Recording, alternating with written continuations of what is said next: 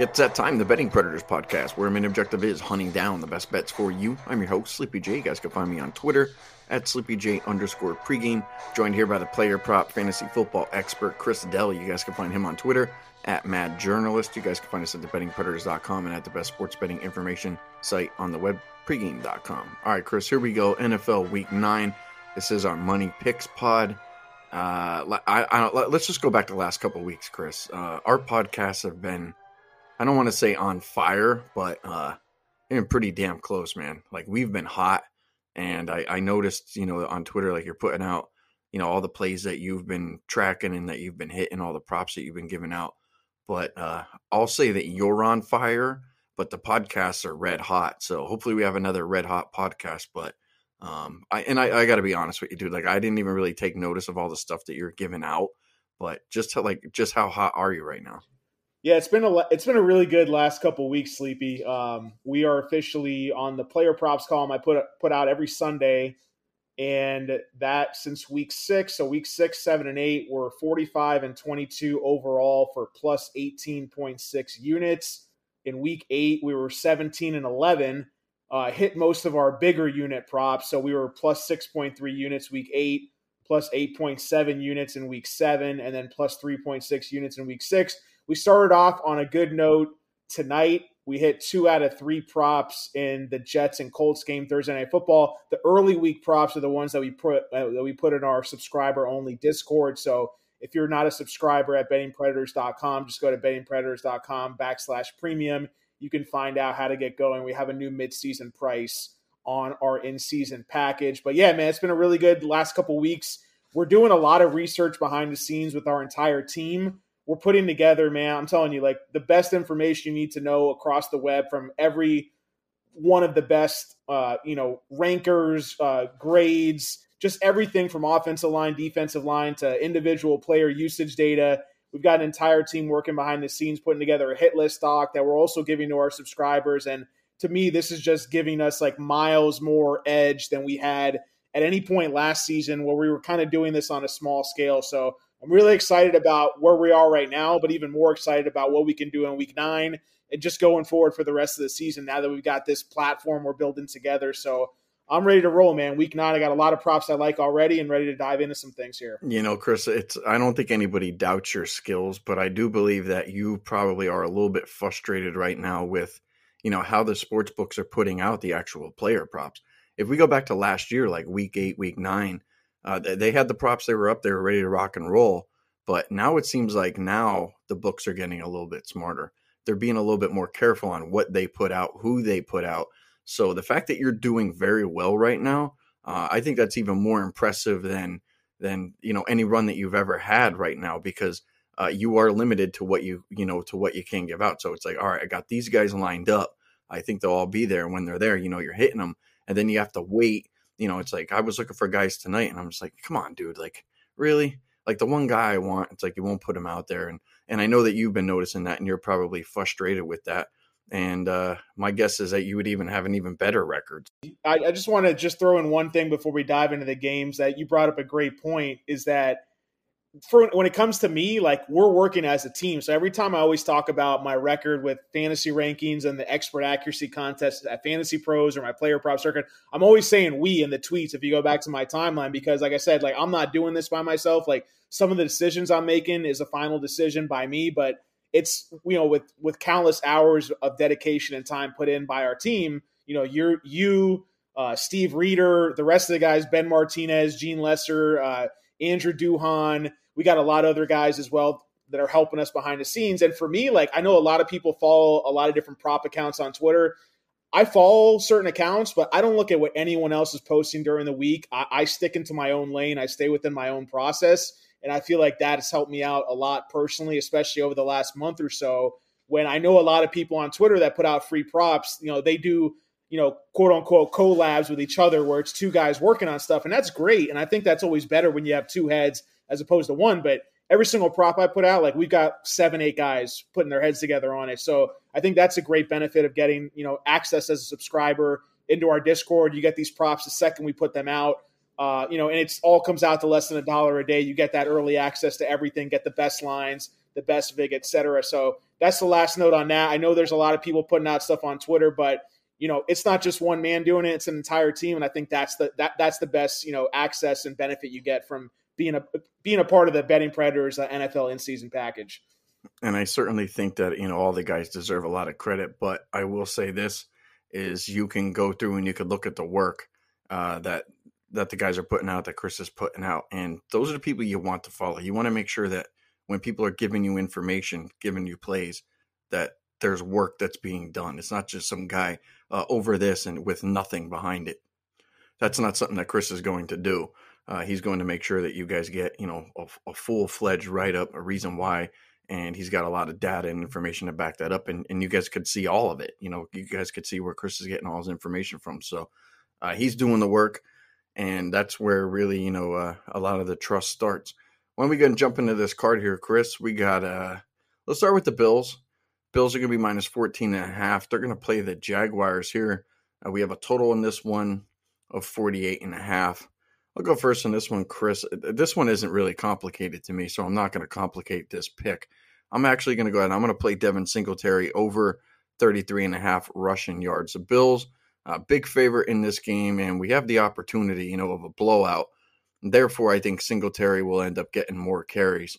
And we've also seen Zach Moss kind of fading away a little bit, as the weeks have gone by. And I'm not sure, if Singletary might actually get more reps overall in this game. Moss has only run the ball, the last 3 games for less than 3 yards per carry, and Singletary in the last 3 games is like 4.6. So I see Moss's touches going down. I think Devin Singletary will get over to 33.5 rush yards. We have the potential that the Bills blow out the Jaguars in this game. So I think Devin Singletary is being underpriced here. So I'm going to go ahead and play him over 33.5 rush yards, Chris, for this particular game. What do you got? Yeah, this is a game that's tough for me because the blowout factor really adds a lot of risk into what we're trying to handicap for player props here. I mean, just looking at the spread overall, Buffalo's basically projected to win the game around 31-17. So obviously 31 points is a lot, but how do they score them? Who knows at this point? Jacksonville has the number 27th rated secondary out of 32 teams, according to PFF. You don't see any advantages across the board for the Jags. And I think the Bills can attack this game any way they want. The one thing that I'm looking at right now is Cole Beasley's status. I believe he's missed practice the last couple days, Sleepy. If he doesn't play in this game, and we're not going to get Dawson Knox back for at least another week, you want to look at guys, I think, like Tommy Sweeney. He had 3 catches for 30-something yards in his first game as the featured tight end in that offense, and he actually did get a decent amount of work when a lot of people thought they were going to basically run 4 wide receiver sets with Gabe Davis on the field, but we didn't really see all too much. I know Gabe Davis had a touchdown in that last game, but we didn't really see that. We saw more of like a regular, 3 wide receiver sets with a tight end on the field, and it looks like that's what they're trying to do overall, and I don't think they need to force anything in this game here. So I don't see any props right now for Tommy Sweeney. Maybe it's because Knox has not been officially ruled out yet.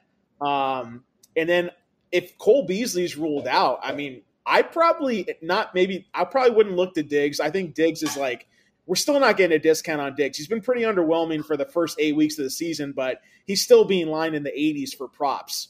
The one thing I would take advantage of maybe at this point is you can get a 6-yard middle opportunity, or maybe just take advantage of one line over or under, depending on which you like, because FanDuel has Diggs 77.5 yards minus 114. You can go to DraftKings or Caesars, and you can get over 83.5. So you're seeing a 6-yard difference between what FanDuel and Caesars and DraftKings has right now. I think Emmanuel Sanders, man, is a really good way to attack this game. He's coming off a game in which he had 0 catches for 0 yards, but he's been a big play threat all season long for this Bills offense. And if Beasley is ruled out, if they have one of their key guys banged up right now, why do you need to play him against the Jaguars? So that's something that I got my eye on. If we get any indication that Beasley's going to miss, usually you can get these reports on your phone through Twitter or through different fantasy apps. You'll get the report that he's not going to play before he's officially ruled out, sometimes hours before. And if that's the case, I'm more than happily going to play Emmanuel Sanders over 53.5 against a Jaguars defense that's been getting beat up by the big play all season long. Sanders had a couple opportunities last week where he was wide open and Josh Allen missed them. They were really close to connecting on another deep ball. So I'll take advantage of a slight discount on Sanders if Beasley's ruled out. 53.5. If Beasley is ruled out, I'll probably play that at least up to 58.5, maybe close to 60. So that's where I'm looking for this game. All right, let's jump into our next one here. We got Dallas minus 10. They're going to be playing the Broncos here. We got a total of 49.5. I'm going to play two props here, Chris. I'm going to play Courtland Sutton over 58.5 receiving yards, and I'm going to play Jerry Jeudy over 48.5 receiving yards. You got to keep pace with this Dallas team. And look, Dallas is going to score points. No Von Miller. I think that equals less pass rush here for Dak. And, we don't have to deal with Cooper Rush. Dak's going to be back. So I believe that's going to put a lot of stress here on the Broncos to have to throw the ball. Noah Fant's going to be out for the Broncos. And my thinking is both of these players have the potential to go over here, but I just don't see how I don't at a minimum split. And my gut feeling says both of these guys go over it. These lines are just way too low. Right now, Jeudy 48.5 on FanDuel and Sutton 58.5 on FanDuel.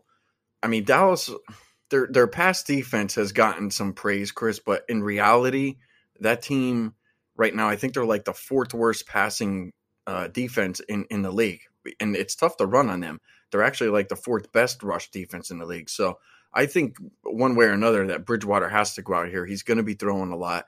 You minus Fant. I think these lines are just wrong. I think they should be probably maybe Sutton somewhere close to 70 and maybe Jerry Jeudy somewhere around, close to 60. So I'm going over. I just don't see how I don't at a minimum split, but I think both of these guys go over. So I'm going to go ahead and play Sutton over 58.5 receiving yards, Jeudy over 48.5. That's what I'm going to do for that game. What do you got? My favorite prop in this game, we gave this out in our subscriber Discord channel earlier today, is Teddy Bridgewater. I like him under 37.5 pass attempts right now. Projections have him for about 34.5. And what I like about this prop is the fact that we're getting a game here where Dallas is at home, and I believe they're, 10-point favorites in this game. Dallas is a team, when they play with a lead, they're one of the run-heaviest teams in the NFL. And I've got Zeke ranked really high in my rankings this week. I know we got some running backs that are, on buys and whatnot, but I've got Zeke Elliott as my number 2 overall running back in my fantasy rankings this week. But that's 5 above ECR. When you get inside the top 10, you've got a guy 5 spots ahead of ECR. That's a pretty big stance that you're taking on a player. I had JT number 1. Obviously, I mean, he might finish number 1 after what he did tonight. I've got Zeke 2. Najee Harris 3, Henderson 4, Eckler 5. So I'm really high on Zeke against the Broncos run defense. We saw what Dearness Johnson did against them a couple weeks ago.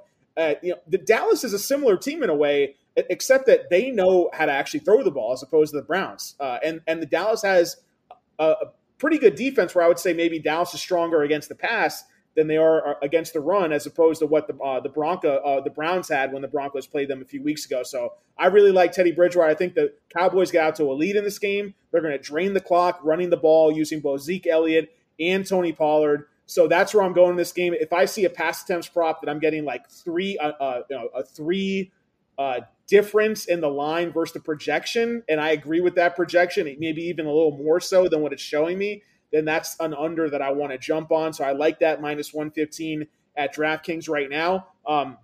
My only hesitation is I would probably, Sleepy, look to attack. If I had to pick between the two that you said, I probably like Jerry Jeudy more over the receiving yards than I do Courtland Sutton, because I believe that Judy's just a better player, and you might be getting a little bit of a discount, since he was kind of eased back into the offense last week. Also, Jeudy running his routes out of the slot is going to benefit him more, where he's not going to be lined up against Trevon Diggs. I think Sutton's going to see a lot of Diggs in this game.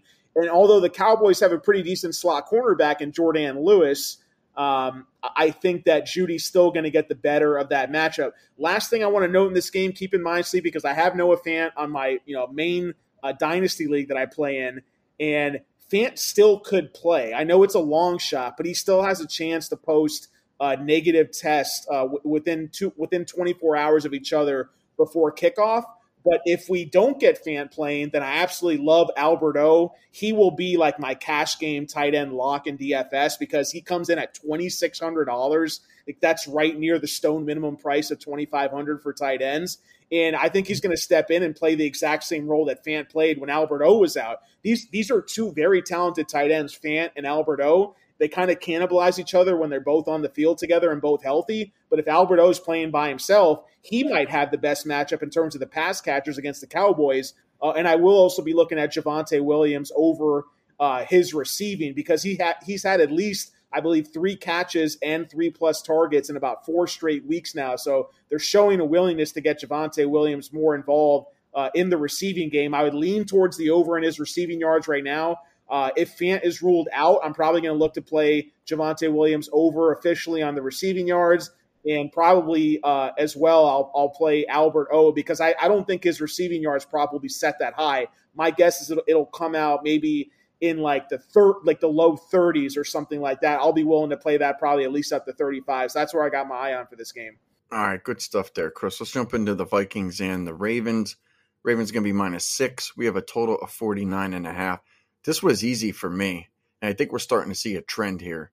I'm going to play Adam Thielen over 4.5 catches. Look, we know the reason why Diggs actually wanted out of Minnesota, and that was because Cousins loved to get in the ball to Thielen. Well, we're starting to see it now over the last 2 weeks. Thielen's getting more and more targets. I don't think that that's going to change this week. Baltimore, they force you to go ahead and throw the ball. They're top 4, top 3 rush defense right now. And they are, yardage-wise, the league's worst pass defense. The Vikings, I don't think they could just go ahead and run Cook here and try to win this game. They're going to have to spread it around. And I think Thielen, is going to be targeted a whole lot in this game. I cannot see him not getting the 5 catches. I feel like this is a game in which you're going to have 2 teams that actually play with a decent amount of pace. I mean, they're basically running 65, 70 plays a game. So it's an easy call for me. I think Thielen is starting to become the number 1 here again with Cousins. So I'm going to take Thielen over 4.5 catches. That's all I got for that one. What are you thinking? Yeah, I mean, I wouldn't go so far as to say he's going to be the number 1, but he's kind of like the Hunter Renfrow, where anytime you see the 4.5 catches, that's almost been a lock all season long. And Thielen's been benefiting from the extra attention that Jefferson, in my opinion, he's a top 5 talent at wide receiver in the league. Playing with a mediocre quarterback, and he's getting all the attention from opposing defenses. So, I mean, the game plan that Minnesota trotted out against Dallas was piss poor, and that's why they should have won that game by at least 7-10 points. They wound up losing that game to Cooper Rush. So, that goes without saying. I think they bounce back, at least in a way where their offense can be more productive against a Ravens secondary that ranks number 20th in the NFL. So that's an advantage for Minnesota in this game. Minnesota's secondary, on the other hand, ranks number 5 according to their PFF coverage grade in the entire NFL. So their secondary has been playing above average all year long. I'm in agreement with you. I like Adam Thielen over the 4.5 catches. The best line right now you can get is at Caesars -125. I wouldn't go past -130 on that. Personally, that's just kind of a cutoff I set for myself.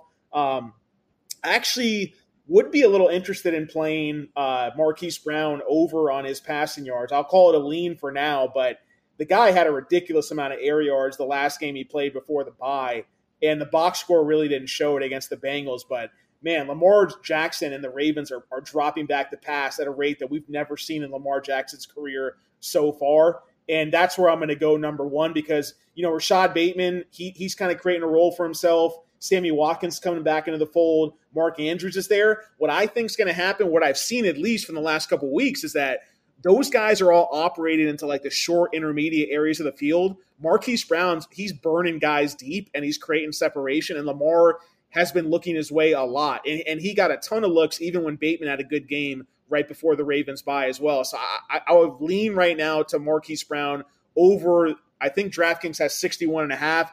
Marquise Brown's a guy in this type of matchup, I could see him getting 70, 75 plus early in the game, as long as the Vikings are competitive and don't shoot themselves in the foot like they did in Week 8. So that's where I'm looking right now. And other than that, I mean, even Justin Jefferson, I think, is due for a bounce-back game. Like you said, Sleepy, his over-under on catches is 5.5. But I think there where it's like, okay, Justin Jefferson's more of a big play threat than Thielen is. Thielen's going to rack up more catches. So if anything, I think that the book should have Justin Jefferson at 4.5 catches and Thielen at 5.5. So definitely agree with you on getting the value there at Thielen over the catches. I like that one too. And even Conklin, man, like you can get plus 120 over 3.5 catches, and he's been heavily involved in this offense. He gets a really good matchup against a Ravens team that's been really bad against tight ends all year long. So this is the type of game where I don't know how much the Vikings can run against this Ravens team. Ravens have been pretty decent against the run, but their coverage has been terrible. So, maybe you play Tyler Conklin, Thielen, and Jefferson all over their receptions, and you might cash all three. Maybe at worst you cash 2 out of the 3. That's kind of where I'm looking for this game right now. All right, solid stuff there. Let's jump over to the Raiders and the Giants. Now, it's going to be an interesting game for a few reasons. You have the Raiders minus 2.5, total of 46.5. My gut feeling says that you're on the same play here, Chris, and it's Darren Waller over 5.5 catches. Waller's typically lined at what, Chris? 6.5, 7 catches. I mean, that's kind of what I remember. So I'm not necessarily sure why the change here. Now, if you go back to the last game that the Raiders played, the backup tight end, Foster Moreau, he had 6 passes and he caught all 6 of them. So that tells me that the tight end is heavy in the playbook. And now with Waller back, attacking this 5.5 number seems like a no-brainer to me. But now you have no Ruggs. He's out. He's not going to be on the field. He gets targets. So do we see that double-digit target for Waller here? I think we do. The Giants aren't exactly the greatest pass defense in the league. So I'm going to go ahead. I'm going to do that, Chris. You're not going to talk me out of it. My gut feeling says that you probably like that one too. So it's Waller over 5.5 catches. I think he eats this week. I think so too. Obviously with the loss of Ruggs, we don't need to get into that. It's terrible what happened there, but you need to look at it. If you play fantasy, you got to look at the implications, and the implications is that the next guys are going to step up and get Ruggs' volume, and that's going to be a little bit to Waller, going to be a little bit extra to Renfro, probably a little extra to Bryan Edwards. I mean, he's the guy that was playing outside in the perimeter, and now that they don't have Ruggs there, what you're going to see is Zay Jones step into that spot too. So Zay Jones, Bryan Edwards, Hunter Renfro, and Darren Waller, I expect all to get a little more target volume sent their way. Even Josh Jacobs in the receiving game, he's been getting more targets than usual as of late, even though I'm not playing his props over receiving because you have Drake mixing in. You have now Jalen Richard mixing in there as well. But I like the fact that you can get Bryan Edwards. I think it's +1, maybe +120, +130, close to that, over 3.5 catches.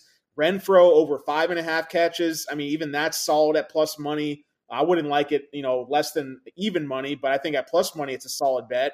And then Waller, I think, you're getting the fact that the Raiders are coming off a bye.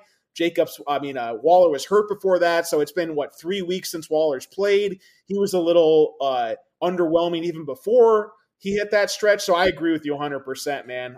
Waller over 5.5. I think it's -105 right now. And in normal, he goes off this week or like he did in week 1, you're going to see this line probably 6.5, juiced heavily to the over. So I don't hate, it's not an official play for me yet because I still got to dive deep into a little bit on what the Giants are doing, but I do like the matchup. I like the situation, and I think the market's giving us some value here. So I'll go ahead and play that with you right now. Pizza bet, and I might put that on my official card as well. All right, good stuff on that one, Chris. Let's jump over to the Patriots and the Panthers. Pat's going to be -3.5 here on the road. We have a total of 41.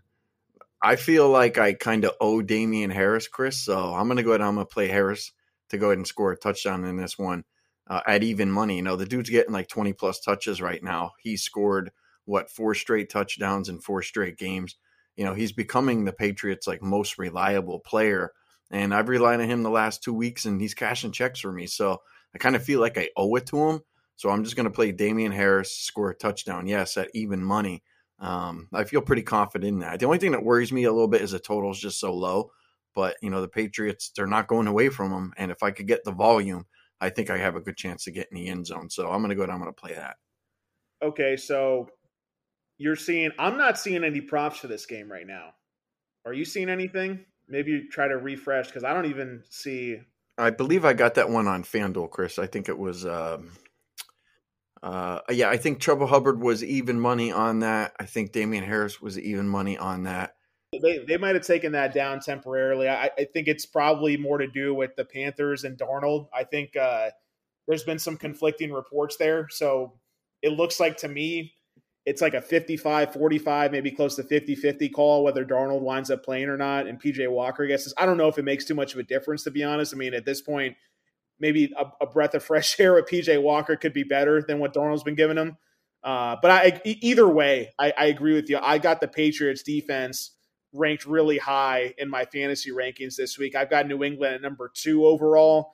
The expert consensus rankings have them at number 4, so a slight edge, but I got them right behind Buffalo. I got Buffalo number 1, Patriots 2, Steelers 3 in my fantasy rankings. But the Bills and Patriots, to me, are the clear-cut top 2 options there. So I really do like the Patriots defense a lot, and that's correlated with Damian Harris there. So I'll be looking towards Damian Harris rushing attempts, towards his rushing yards. Unfortunately, time of recording right now, I don't see any of those props available, but that's where I will be looking, and probably will, on the flip side, look towards playing some Patriots passing unders, because, we're seeing a game here where, New England's going to be more than a 3-point favorite. I think 3.5 right now favorite on the road. We have a 41-point team total. And normally, kudos to Dan Rivera. He put this in our subscriber Discord earlier in the week, or I think it was last week actually, where someone did a study where they looked at the result on player prop bets in regards to having a game total over a certain amount. And what we see is in low total games that the only overs that consistently hit on props are the rushing yards and the rushing attempts. So, and it makes sense because the team gets a big lead and it's two bad offenses and they're just running the ball and they're grinding out clocks. So that's where I'm going to look because of that. This game kind of overall projected game script fits kind of right into there. So I'm with you there. I like Harris right now. My guess is the line's going to come out for his rushing yards in the 70s. And the rush attempt line might come out like 15.5, 16.5. So I'll be looking at that, maybe playing him close to like 17 rush attempts, give or take. But definitely something to keep your eye on for now until the books re-release those lines. You know what, Chris? That was on FanDuel, and the favorite actually was McCaffrey. I believe he was minus 120. So okay. maybe they're getting some information in here late, and that's why they pulled it down, because I looked at that roughly an hour ago, and that's where that line was from. So we got a lot of unknowns in that game: McCaffrey, Darnold, everything like that. So it makes sense that they don't have that. McCaffrey was a limited participant at Wednesday's practice, and I think he also got in maybe a little bit more than a limited session in on Thursday. So Friday's going to go a long way in telling us whether McCaffrey's going to play. My guess is that it's probably like a 40% chance right now he plays, but it's really all about how he does in practice because they're not trying to rush him back. I think I saw someone mention that McCaffrey has played in like 5 out of 23 games since Matt Rule's been the coach there. So what we have seen is that Rule has never been quick to rush McCaffrey back. And the fact they're having a down year, maybe he just looks at McCaffrey, he's like, he's still a really young player. Unfortunately, I got McCaffrey on one of my auction league teams. I went all in, spent like almost 40% of my auction budget to get him.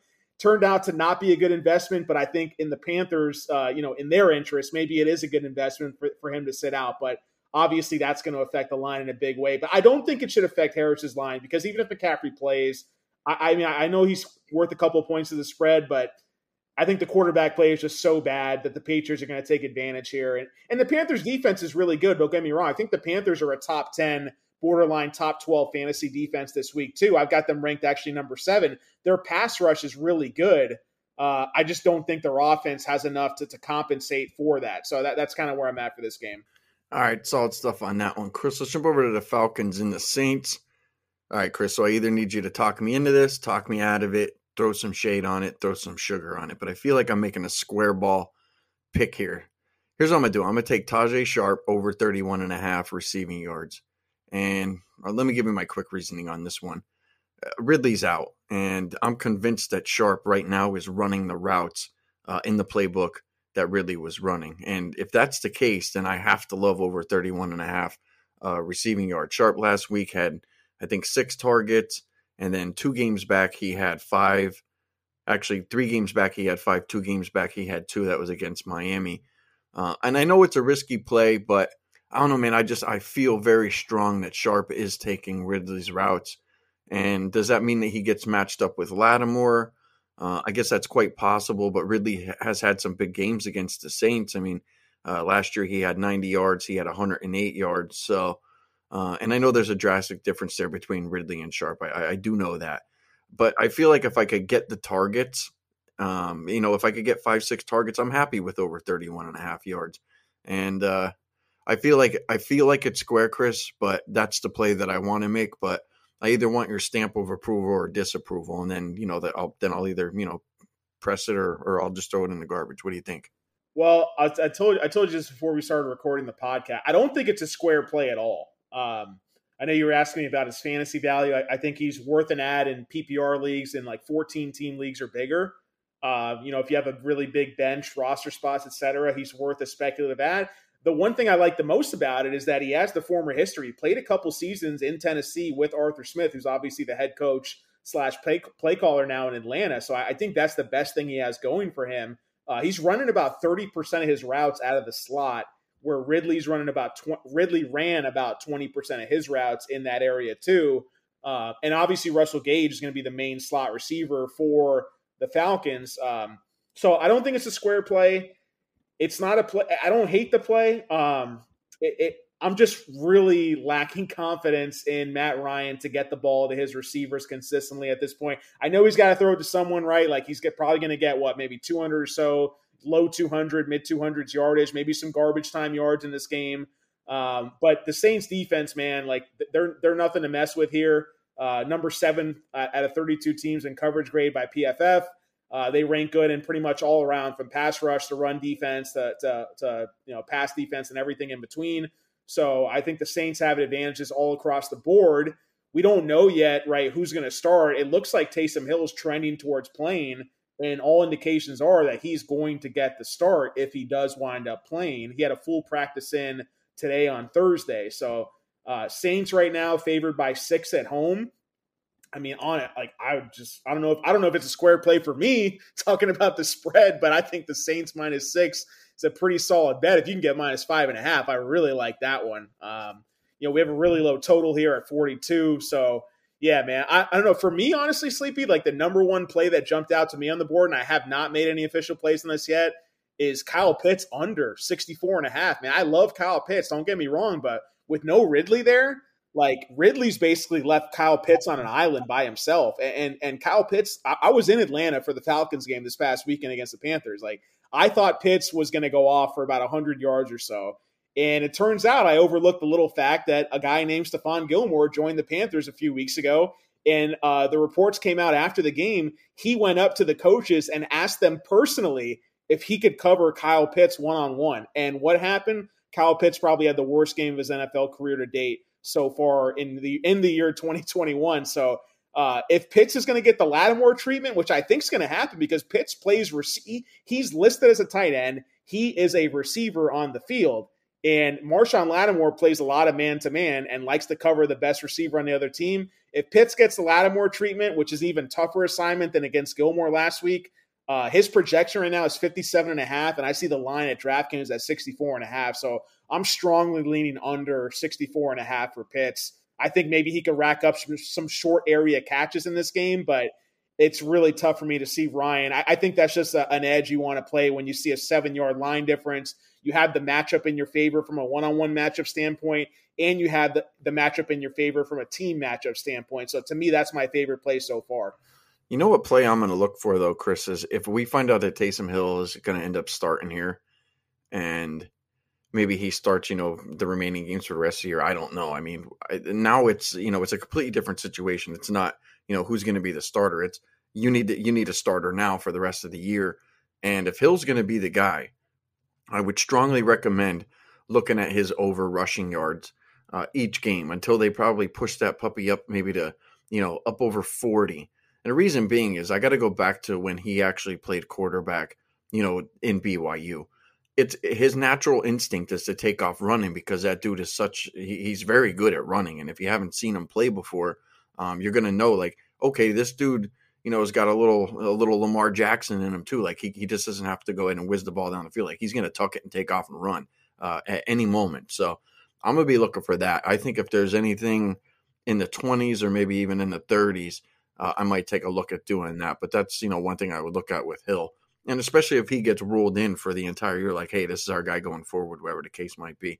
Like I said, I would probably just bet him until they, push it up into the mid 40s because I know Taysom Hill will run, and that dude's got a whole hell of a lot more speed than a lot of people probably think.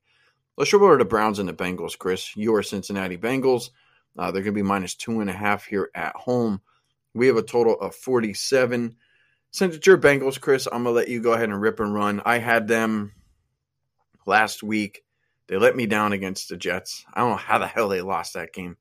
Completely pissed me off. But what do you got for this game? Because I have an interesting pick here, and I'm curious what you're going to end up saying about this. But I absolutely love my pick, and I love my reasoning. But what do you got for that game? All right. So, one quick final note that you mentioned, Taysom Hill. If he hasn't been picked up in your fantasy leagues yet, please just add him to the end of your bench, because if he winds up getting a start, the way he runs the ball, he was the QB5 when he started in 4 games last year in fantasy points per game. So you want quarterbacks with that rushing upside, even if he's a bad passer in terms of real life football. So I've added him in as many leagues as I can. And what I think happens there, if you have maybe like a top 5, top 10 quarterback, and you add Taysom Hill, who can basically be that for you off the waiver wire, then you can have a trade asset and move. Like for me, for example, it probably won't happen this week because Kyler's banged up. But for example, if I have Kyler in a league and I get Taysom Hill and he's looking healthy this week and has a full game and runs the ball, and he has the confidence of Peyton as a starting quarterback, then I'm definitely going to look to trade Kyler Murray, because Kyler Murray has trade value on the market. So that's how I'm approaching that situation in season-long fantasy leagues. And then in cash games, man, if he gets to start, I'm definitely going to play. I mean, I really love Lamar Jackson in cash, but he's a lot more expensive than Taysom Hill is. Taysom Hill is going to give you tremendous value at his price tag against a bad Falcons defense overall too. So that's my thoughts on that one there. And then you nailed it with his rushing yards. Like the 4 games he started last year, he had 45, 49, 83, and 33. In those games, had 10-plus rush attempts in 3 of the 4. So rush attempts, rushing yards, I agree with you. And then also looking at Kamara on his receiving yards under, because he didn't get that many targets in a lot of the games that Hill started there too. So that's my final thoughts on the Saints there. Before I get into ripping you, Sleepy, the second you finally got me excited about the Bengals, man. I wore a Cincinnati Bengals jersey in Atlanta all Sunday. We went to the Falcons game early in the day. Then we went out to Truist Park and hung out with all the Braves fans for, I think it was game 5 of the World Series. And I got I got comments all day long, everything. What happened to the Bengals? What happened to the Bengals? And I just looked at them and I shrugged, and I'm like, hey, at least we're still 5-3. So I'm looking at the bright side of things now, glass half full as a Bengals fan here. And I mean, look, man, who knows what would have happened tonight? Mike White came out, led the Jets right down the field and scored a touchdown, and then got hurt and left the game and didn't come back. And it was 7-7 at that point. I think that combination of Bengals not having any film on this new guy, overlooking who's this no-name quarterback. I mean, look, but even with Zach Wilson, the Jets surprised and beat the Titans a few weeks back too, and we've seen who the Titans have beat since. So the Jets are they with Robert Saleh coaching them. It seems like they're a little bit of sneaky to pull off an upset every week. Every other week or so here and there with that team. So I don't know what to take out of that game, but I think the Bengals will get back on track here against the Browns. I think this is going to be a tough game, though, from both sides offensively. I'm not looking to play too many overs in this game. Just on the surface of things, the Bengals, their defense is more middle of the pack in all their areas. The Browns, they have a really good run defense. And their coverage grade is also really good, number 6 according to PFF overall, even though I still think they can be beat through the air against certain type of wide receiver talents like a T. Higgins, like a Jamar Chase, et cetera. So that's kind of my overall ways I'm approaching this game from a handicapping standpoint. I think that a guy like Jarvis Landry has some value in this game. I see people overreacting to the OBJ news, and they're going to, should I pick up Peoples-Jones off the waivers, or should I do this or that? Well, don't forget that Jarvis Landry came back. He was a game time decision in week 8. They played on a Thursday. They've had 10+ days rest, and slot receivers have been doing pretty well against the Bengals defense, especially with the Browns favored, likely to be trailing in this game according to the spread.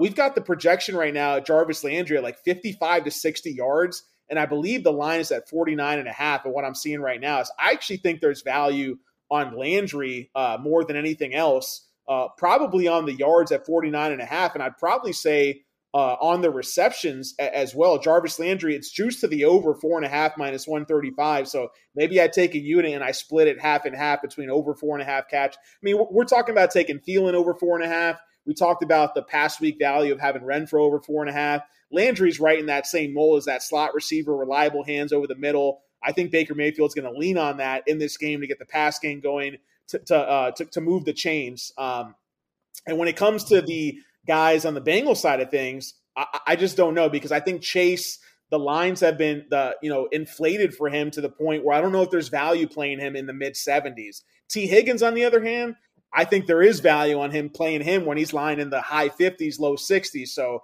probably going to avoid Chase outside of DFS because obviously the big playability is there. But taking T. Higgins over 4.5 catches minus 125. I don't like the juice there, but I do think there's value because I think him and Chase should be lined similarly in terms of their receptions. And I don't think the gap should be that big. 60.5 yards for T. Higgins, 73.5 for Chase. I think 13.5 yards difference is too much. Maybe 5 yards difference is where it should be. Tyler Boyd at 47.5 yards, like that's way too low as well. So I'd much more rather take the value on Higgins and Boyd as opposed to playing Chase in the prop market. But for right now, I got my eyes set on Landry, and then maybe I'll figure out another play or two to make in this game. All right, good stuff there. You covered a lot. I'm surprised you didn't cover really any of the stuff that I have here. I sat and I thought about this game for a while, and I was confused, and I'm like, there's something here. I'm like, and I just got to keep thinking about it and figure it out. And I kept thinking. Something started to make more sense to me. And then the more that I thought about it, I'm like, you know what? The Browns are going to absolutely show you that they don't need Odell Beckham and that they don't want him, that he's nothing but a distraction. So I'm going to go ahead. I'm going to play Mayfield over 233.5 passing yards, and I'm going to play Mayfield over 1.5 touchdowns at plus 120. You know, when Odell came out and he started talking like, you know, I don't get the ball, I need the ball. Well, you're basically saying that you should be the guy getting the ball, and nobody else on the team, you know, should be getting the ball. And I think that might piss off guys like, you know, Peoples, Jones, Higgins, Bryant, Landry, to the point to where those guys go out and say, I need to now go out and play my best game. I need to go out and show that I'm better than Odell Beckham. And I think, you know, Baker Mayfield is a guy getting a lot of the heat. He needs to go out and he needs to throw the ball all over the yard and end up gobbling up a lot of yards, some touchdowns, and they need to, you know, go out and win this game. Originally, I liked the Bengals going into this game. Now I'm starting to find myself liking the Browns a little bit more, you know, as the week goes on. And a lot of it just has to do with Odell. Is like, you know, he basically threw the entire team under the bus. It's like, I don't want to say he quit on the team, but when the team says, look, dude, we don't want you here, we don't need you in practice, we're okay without you, then the Browns have to make some kind of a statement. And are they going to try to make that with Nick Chubb and be like, let's run the ball 40 times in this game? And then it's like, well, if you lose because you didn't throw the ball, then it brings light to Odell. Now, look, if Baker goes out and he has a terrible game, well, then guess what? You know what? That's on him. And maybe some of the negative stuff, you know, should happen, but I don't see that happening here. I think Baker against the Bengals could actually have a pretty good game because the Bengals last week, they had absolutely no answer for the fast-paced Jets with Mike White. And I think Baker probably might take that attempt, but yeah, man, I'm all over Baker here. And it's rare, you know, that I'm playing Baker Mayfield, but I mean, I was high on him, you know, going into last year, and he kind of, you know, just nothing really anything special than an average quarterback. But yeah, I like him a lot here, Chris. I'm not sure what you think about that angle, but the fact that the Browns are making it sound like they don't care about Odell and they don't need him, I mean, that has to give Baker and those wide receivers a little bit of motivation here, does it not? Well, to me, that just makes me like the Landry play more because think about it from Baker's play. Look, at the end of the day, this is a defensive-minded team. They probably have more talent on defense, at least on the line, than any other team in the NFL right now. And, they're a run-first team as well. With Nick Chubb now a week healthier, taking 10 days off in their last game. Dearness Johnson's playing a nice change of pace role, similar to what Kareem Hunt was doing before he got hurt.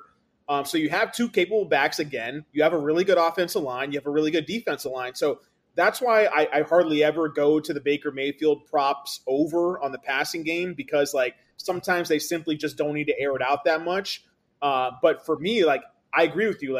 OBJ is essentially right now quitting on his team, and the narrative is not good right there for him. And I agree with you. That could be a rallying point. But Baker Mayfield's going to be look, man, I got my number one receiver, and it's Jarvis Landry. And what I think is that we're getting a discount here, because Jarvis Landry, Sleepy, in the 3 games he played healthy this year, he's had his targets have gone up in 3 straight games, from week 1, where he had 5 catches, 5 targets, 71 yards. Then he had 5 catches, 8 targets. Then he had 5, and that was against the Broncos when he came back. I'm forgetting about last week's game. I'm thinking of the Broncos game. That was 2 weeks ago. That's my mistake there. But against the Broncos, when he was coming back, game time decision, he had 8 targets, 5 catches. Right, the yards were low though, because they were just running the hell out of the ball. Last week, when they lost by 5 points to the Steelers in a game where they only scored 10 points, 10 targets, 5 catches, 65 yards. And look at what the Jets slot receiver did last week against the Bengals. Crowder had his best game of the season. So the narrative to me, Baker Mayfield's be look, you think you're the number one, or Mr. OBJ's dad, you think your son's the number one? No, I got my number one, and his name's Jarvis Landry, and he always has been my number one. We get the game script in our favor. We get the matchup in our favor. We get the Landry health, volume, all trending upwards in our favor. I'm playing over catches, and I'm playing over yards. I'm double dipping on that prop right there. You just convinced me of it right there. All right, I love it. I think we can go a lot of ways with Cleveland here, and that's what worries me, Chris, about the Bengals for this particular game, because I was pretty heavy on Cincinnati going into this game. Let's jump over to when we talk about the Texans and talk about the Dolphins here. We got the Dolphins. They're going to be minus 5.5 here. We have an over and under of 46. I'm not sure about a player prop yet in this one here, Chris, but I'll tell you right now, I want to attack Miami in a big way. Now, I saw that you had some props that you put out. Why don't you go ahead and talk about them? Give me a minute to think about this, because I have a feeling that I'm going to end up with a pretty good prop in this one. But what do you got? All right, so the prop that I really want to play, and I just have not seen it out yet, is we've hit 2 straight weeks now, Tua overs on passing. And for me, it's been about the pass attempts. But again, no pass attempts line for Tua yet in this game. I was looking earlier. I wanted to get confirmation that Tyrod Taylor is going to play. And we talked about a lot about this before we started recording the podcast here tonight, Sleepy, is that I personally believe, and everyone knows, if you follow me on Twitter at all, you know that I'm really high on Tyrod Taylor. Is one of my favorite players in the NFL. I thought he was a really good fantasy player. He was top 7 guy in the 3 years he was the main starter for the Buffalo Bills. I know it's been a little while since then, but Tyrod Taylor was absolutely crushing it in the first 2 games he was playing with the Texans. They beat the Jags handily. In week 2, they were on track to not just beat, but maybe even blow out the Browns in Cleveland. Tyrod Taylor was a 10 for 11 with 2 touchdowns in the first half, winds up pulling up lame on his hamstring on a fluke play. And they had 14 points at halftime in this game. So for me, I don't talk about spreads and team totals a lot. I know we disagree a little bit on some of this, but I believe Tyrod Taylor, compared to Davis Mills, Tyrod Taylor, maybe you think he's average at best. I think he's top 15, which is borderline, above average quarterback in the league. I personally have him a little bit higher than that, whereas I think Mills is borderline dead last quarterback in the NFL. So for me, I'm giving almost a 6-point upgrade in the spread from Mills to Tyrod. And we saw what the Texans could do with Tyrod to Brandon Cooks. That could be one of the most lethal combinations or stacks in DFS this week, in my opinion. So I think the Texans have no problem. They scored 14 points in the first half against the Browns. They scored 37 in week 1 in a full game with Tyrod Taylor playing quarterback. I believe that they score 20-plus points in this game. I like the over team total 19.5. I like it over 20.5. I believe that's at even money or plus money as well. So that's where I'm at for this game. as opposed to Tua, I'm going back to the well with him because I believe this will be a competitive game, which means that Tua will have to throw like normal, and the Dolphins have been dropping back to pass at the highest rate in the league outside of Tampa Bay. And this was even with Jacoby Brissett under center. So to me, I think there's value on Tua Tagovailoa over 240.5 passing yards. And the passing attempts, like I honestly, I think he's going to throw 40 plus times in this game. So maybe the line set at 36.5, 37.5. I'd probably play Tua over pass attempts up to 38.5 at a full unit right now. So I've definitely got my eye peeled to that number. I don't think the Texans are going to blow out the Dolphins. I think the Dolphins are just as bad in other areas of the field as Houston is.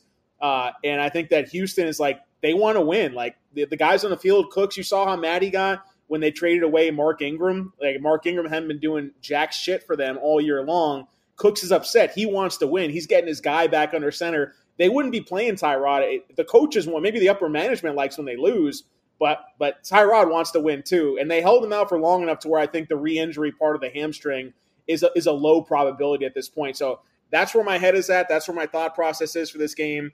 That makes me like Tua overs because I think he's going to be pressed to throw his normal amount in this game. And then I would probably look to Cooks over on his receiving yards. I think with Tyrod under center, you're going to get a boom game from Cooks because they're going to line him up all over the field. And Tyrod was they showed a really good chemistry. I know it's a small sample. They showed a really good chemistry in those 2 weeks they played together. Cooks right now, you can see a line difference. Like Fox Bet has over 70.5 at plus 100, but you can get 65.5 at Caesars or DraftKings. I like Cooks to get 70-plus yards in this game, so I'll take the minus 115 at 65.5 there as well. That's my overall thoughts for this game. Maybe even look to Tyrod Taylor over rushing yards in this game, but I prefer to go to Tua overs because we've seen that trend from the Dolphins all season long, dropping back to pass at a high rate. And then Cooks, to me, like one of the most underrated wide receiver talents, finally has his boy back under center. I'm more than happy to go back to Cooks, a prop we hit a couple times earlier this year as well. All right, so here's my thoughts. I don't think this game's close. I think Miami's going to blow out the Texans. And a lot of that has to do with, just the two rosters in general. Tyrod Taylor probably isn't any better than Tua is right now. Taylor hasn't played in, 6 weeks? And Tua is playing his best football right now. And the fact that they didn't pick up Watson, that's basically, they're saying, like, all right, Tua, you're our guy, man. You're our guy going forward here, at least for now, right? I mean, that's the only thing that you really could assume. But, I have Devontae Parker, I have Jalen Waddle, I have Mike Gesicki, I have Myles Gaskin, I have a secondary with, a couple Pro Bowlers in there. The Miami defense is not as bad as Houston. That I know. I'm quite confident. And the offense is far better than Houston. Houston last week scored all their points in garbage time. I mean, they've been down by 5 touchdowns in like the last 2 games. So I wonder where they're at right now. But I do think that getting Tyrod back is going to be a shot in the arm for that team. They've played their best football with him under center, but again, he's been out for 6 weeks. But I think one of the tipping points for me here with this particular game in general is Brian Flores. And last week he was getting questioned about, if his job's on the line, and he, and I don't believe that it should be. But he needs to do something to quiet those discussions. And Miami here at home, if they could just get a win, it's like, you know what? We're sticking with the right guy here with Tua. We're not going to trade away everything that we have for a quarterback who, may or may not be able to play. But I do believe that these two teams are not close, when it comes to rosters. If you looked at Miami in the beginning of the year, that was one of the teams that all the sharp guys kind of liked. They were like, you know what, this could be a potential playoff team, if Tua can end up being half decent.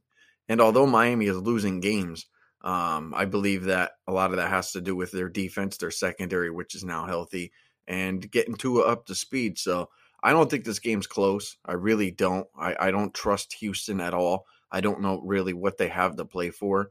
And if it is Davis Mills, my gut feeling says that the Houston would never get out of the teens, that Miami will blow them out by 3, 4, 5 touchdowns. So I feel strong about that. So what I'm going to do, Chris, is I'm going to play Jalen Waddle over 56.5 receiving yards. Now, last week he didn't have a great week, but he didn't exactly have the greatest matchup going against the Bills. I mean, he had 4 catches last week for, 29 yards, 30 yards, something like that. But this is a completely different secondary. And you could look at the stats if you want to, and it's going to tell you like, oh, Houston's got to have decent pass defense.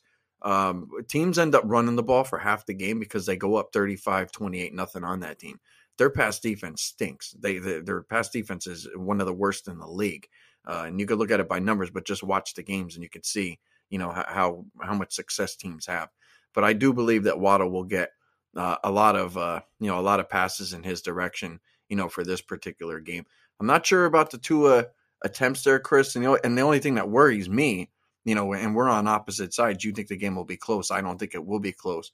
So if it is a blowout, I might even consider maybe looking at Gaskin, maybe over his rushing yards or something like that. So the fact that we're a little bit split here, it seems like, we're on both sides. We both think that, both of our teams are going to go out here and perform. But I like Miami a lot, man. So if you want to make a pizza bet on something, we'll make a pizza bet. Let's make a pizza bet. All right, we're going to do pizza bet. We were talking about either the spread plus 5.5 or the team total over 19.5. So I'll do double pizza bet, man. I'll do Texans plus 5.5, and I'll do the team total over 19.5. All right, cool. Well, we'll have our first pizza bet here on the pod for today. Let's jump over to another game here, Chris. Let's jump into you know what? Why don't you give me a minute here? I need to pull up some stuff here. In the beginning of the podcast, you were talking about like a midseason package or something like that. Why don't you go ahead, gloss over that real quick, and let me pull up some of the stuff that I need for the 4:00 games. Yeah, well, we have our NFL in-season package, as I mentioned before. You get everything from basically best bet player props from the entire team for every single main slate, all the primetime games, Monday Night Football, Sunday night, Thursday night, etc., as well as DFS top plays that I put out for each of those slates as well, 4 times a week for the main slate Sunday and for the primetime games.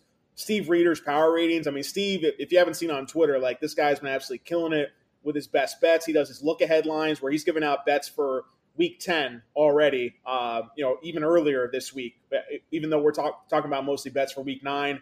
His power ratings article, his look-ahead lines article, to me is second to none in the industry.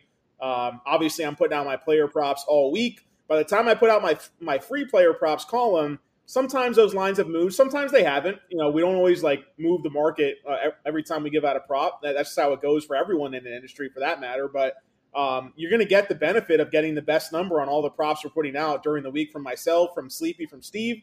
And then we have other things, like we have a weekly betting strategy column. We have defensive unit rankings for all 32 teams in the league. And then we have the number one thing I think is the most valuable, actually, which is like the engine behind everything. I mentioned it earlier, is what I call we're kind of don't really have a name for it, but it's our player prop hit list. We call it our player prop cheat sheet. And this is where we go game by game, our entire team, researching all the best numbers behind the scenes, from PFF grade, mismatches, offensive line, defensive line, coverage grades, other offensive line rankings, DVOA rankings, individual usage data that I break down every single week for every single team. A lot of time goes into this. We're basically taking 100 plus hours of work and we're boiling it down into something that you can consume in less than an hour with a cup of coffee on a Saturday or Sunday before you make you finalize your official betting card. So to me, everything from the picks we give out to the research we're doing behind those picks is more than worth the price tag. We have our midseason price at $99.99. That gives you access from now through the end of the Super Bowl. Comes out to less than $1 a day for everything that we're doing every single week, from the regular season, the playoffs, everything in between. And if you use code NFL10, that'll save you $10 on our package overall. So you can get that for $89.99. If you're unable to get the code to work, just shoot me a DM on Twitter and we can hook it up for you. But to me, like I said, criminally underpriced from the beginning of the season until now. And we're going to put out a midseason report publicly to show how we're doing all of our bets.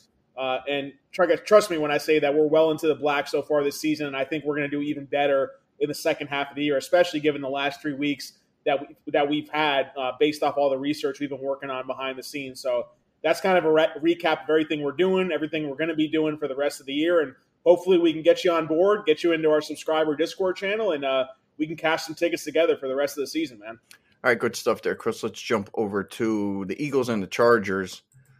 Interesting here. I have Mike Williams in my fantasy league, and he's been a little disappointing, but I do believe he'll eat here. But the one I'm looking for, Chris, and I don't see it right now, is probably going to be Jared Cook to go over his yardage, to go over his receptions. If you look at what Philadelphia has done against a tight end, the last, 4 or 5 games, it's not good. Hawkinson ate. The backup tight end for the Raiders, he ate. O.J. Howard and Cameron Brate, they ate. I think even the Panthers tight end, who they don't even have a tight end, I think he ate too. Philadelphia's given up a lot of yardage here to the tight end. So I'm going to go ahead. I'm going to look for Cook. If he's anywhere in the 30s, I'm playing him over. Even if it's a low, high 20s, I feel very strong about that. But I'm just hoping for Mike Williams. I think this is a team that he could probably take advantage of, and I think he probably will end up with a heavy target share here. So I'm gonna look at Mike Williams for sure, and then I'm gonna search around like hell for Cook for sure for this game. What do you got?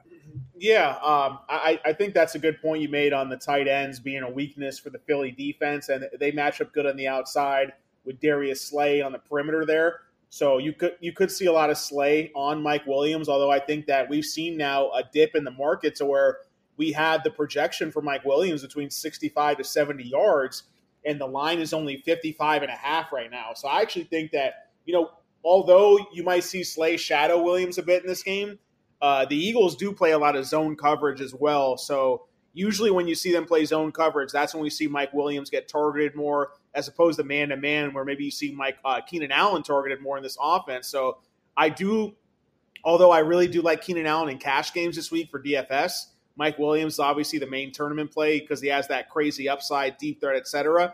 I think you're getting a lot of value on the over 55.5 receiving yards right now for Mike Williams. And we were seeing that number being set in the mid to high 70s just a few weeks ago. So I like the bounce back spot for Mike Williams. The other spot I actually do like, Sleepy, is one we've cashed a few times earlier this year. I've gone away from it for the last month, but I think this might be a good spot to go back to, which is Jalen Hurts over on rushing yards. This is the best matchup for rushing in the entire NFL when it comes to the Chargers. They invite teams to run the ball against them, and Jalen Hurts at 49.5, he's still their primary back. No matter how many carries they give to the combination of Kenneth Gainwell, Boston Scott, Jordan Howard snuck in there for a few touchdowns last week. They're going to need Hurts to scramble to help move the chains in this game, and that's what the defense dictates in terms of the matchup here with LA. So, even last week, Sleepy, in a game where the Eagles beat the Lions 44-6, and Hurts didn't need to run the ball in that game. He still had 7 carries for 71 yards. Over the last 2 weeks, he's had 61 and 71, so that's an average of about 66.5 there.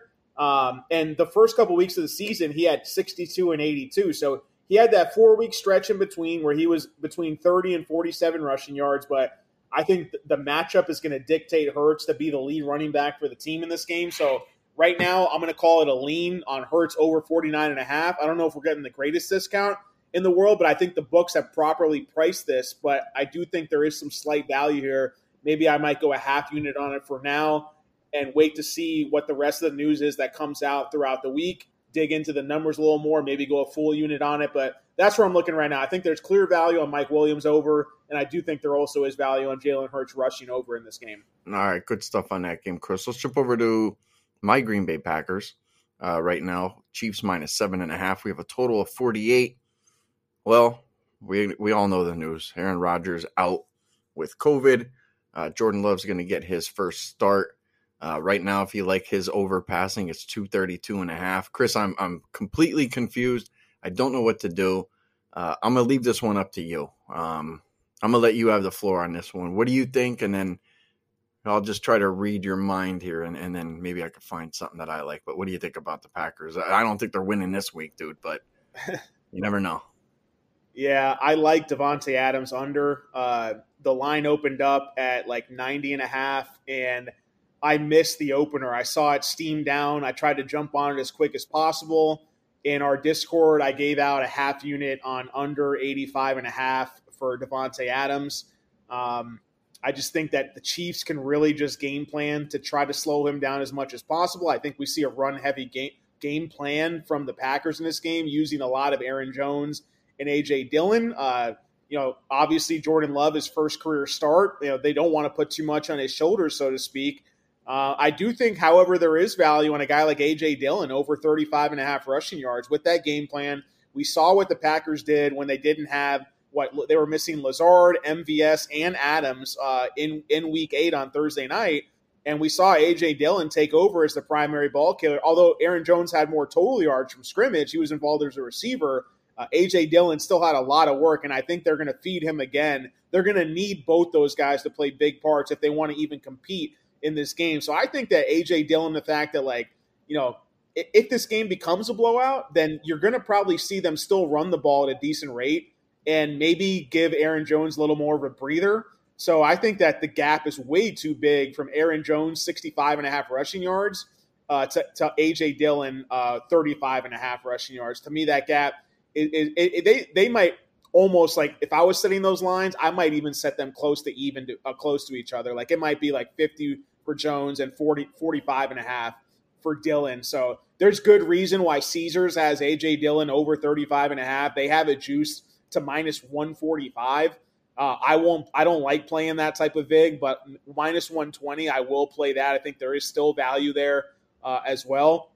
And then when it comes to Davante Adams, like I said, man, I love Davante Adams.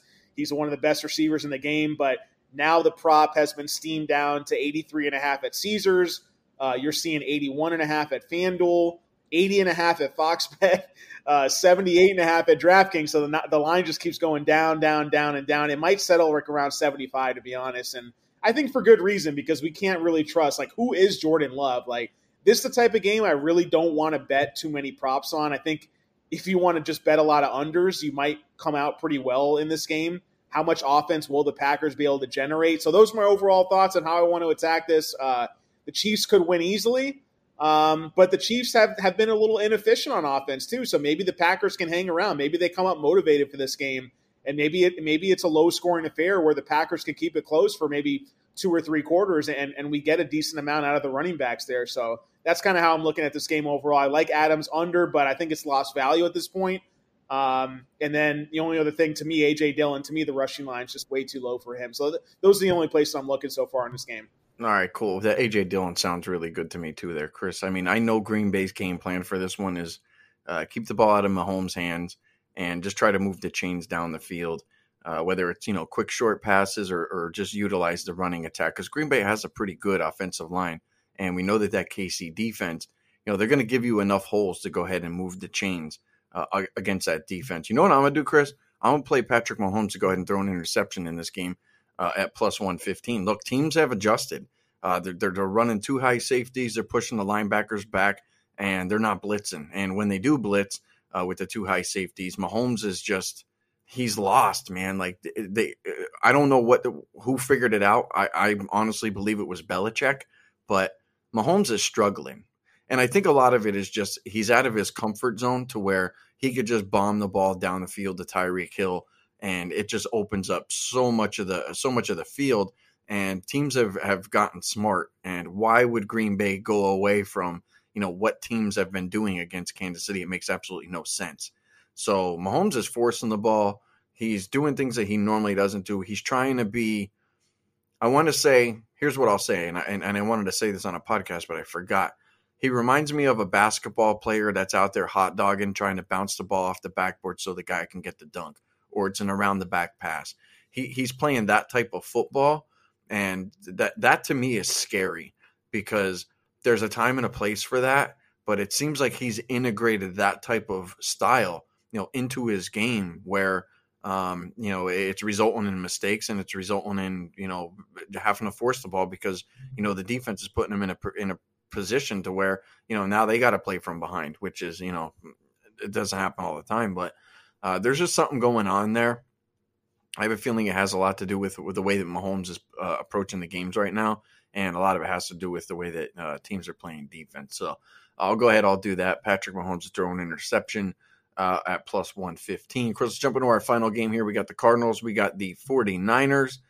Arizona, they are not undefeated anymore. 49ers are going to be -2 in this game. Total of 45. That line is indicating that Kyler Murray will not play.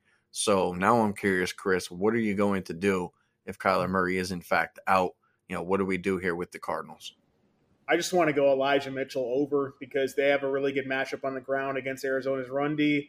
We saw what A.J. Dillon did against them last week, even in a game where the Packers were, they weren't really up by too much. But if Kyler Murray goes from being banged up to like not playing at all, or even, he got banged up more towards the end of that game. So if we get a hobbled Murray was very inefficient as a quarterback last year. He had a similar type of injury with his shoulder. I think he also tweaked his ankle at some point in the mid to late part of 2020. So I just don't think Murray's like his biggest value is in his speed and his scrambling ability. And if he doesn't have that, like he's going to be rendered as like an average at best quarterback. So I like the Niners in this game because of that. And I think Sleepy, the line is like, it's still San Francisco -2? Yeah, right now -2 San Fran. Yeah, I don't know, man. Murray might play, but even then, like, I think 49ers -2. I don't know if they're trying to get you on that hook there. Like they're like, hey, but I think Niners should win this game by a field goal or more. That's just based off what I've seen from these teams the last couple of weeks. That's just where I'm at personally. So I like that. I like San Francisco -2, -2.5 as well. But I just, to me, it's Elijah Mitchell, 49ers at home against a bad run defense. Cardinals don't have their quarterback. Even DeAndre Hopkins might not play. I'm guessing he will play, but we saw what happened last week when he played is that he only played ended up playing maybe 40% of the snaps at most. He got hurt after his first catch, came back in, had a second catch, wasn't really involved outside of that. So just a lot of things. AJ Green's on the COVID list now, so they're going to have Rondale Moore and Christian Kirk trying to fill in there. So they're missing two of their biggest possession type of receivers. I think it's too much going on for Arizona. They can afford to lose a game, as weird as that might sound. Whereas the Niners, they're trying to get momentum going and get into the thick of this NFC playoff race. So I like the Niners at home here. And because of that, I'm going to correlate that with Elijah Mitchell over on his rushing yards because we saw him last week. Another great benefit, Sleepy, of being in our subscriber Discord. We had one of our subscribers say that he found value on a play earlier in the week where Elijah Mitchell was 37-1 to lead the NFL in Week 8 in rushing yards, and that wound up cashing. So we have a very sharp community of bettors in our subscriber Discord at Betting Predators. So just another benefit to get in there. So shout out to our subscriber base for all the nuggets they're putting in the Discord channel each and every week, each and every day. We got a lot of value in there and a lot of really smart bettors. So very happy about that. But that's where I'm going to look once the lines come out for that is Mitchell over on his rushing yards. All right, good stuff there, Chris. Here's what I'm going to do. I'm going to look at one player in the wide receiver core for the Cardinals, and that's Rondale Moore. I have a feeling he probably has gotten more work with Colt McCoy than probably any other receiver. He's probably like his number one. That team's all banged up. I mean, Murray, Edmonds, Hopkins, Green. They got multiple linemen that are messed up too. But I got to go back to the play that always cashes for me, and I'm going to do kind of a double dip here. I'm going to play Connor over his rushing yards and Connor to score a touchdown. Now, the Connor to score a touchdown prop, that's not up right now. But look, anything at -120, -130, I feel good with that, man. Like I have a feeling like Arizona is going to run the ball as much as they possibly can in this game. And look, he might get a lot of Edmonds, but he's banged up. But I feel like Connor probably gets in the end zone here again for me. I mean, it'll be 4 straight times that I played him that he's gotten in there. But Rondale Moore, to me, might be Colt McCoy's number one, and that might be the guy that he goes to regardless of who's on the field. So, and if the Cardinals are in a negative game script here, they might be throwing all game. So I'm going to end up, I feel, with some good plays here, and I'm probably going to cash 2 out of 3, but, there's a potential I could cash all 3. So that's what I'm going to do there for that particular game. But that'll wrap up the pod, guys. That's everything that we got. That's all our Sunday games for your Sunday slate. We're going to end up doing a Sunday and Monday Night Football podcast. I might hit up Mackenzie or Uncle Dave to go ahead and do that, so be on the lookout for that. As Chris said, make sure you guys check out everything over at the Betting Predators. Make sure you check us out on Twitter. You guys can find me at SleepyJ_pregame. You can get Chris at The Mad Journalist, and you can find us both on the best sports betting information site on the web, pregame.com. With that said, I'd like to wish you guys all the best of luck for NFL Week number 9. Enjoy the games.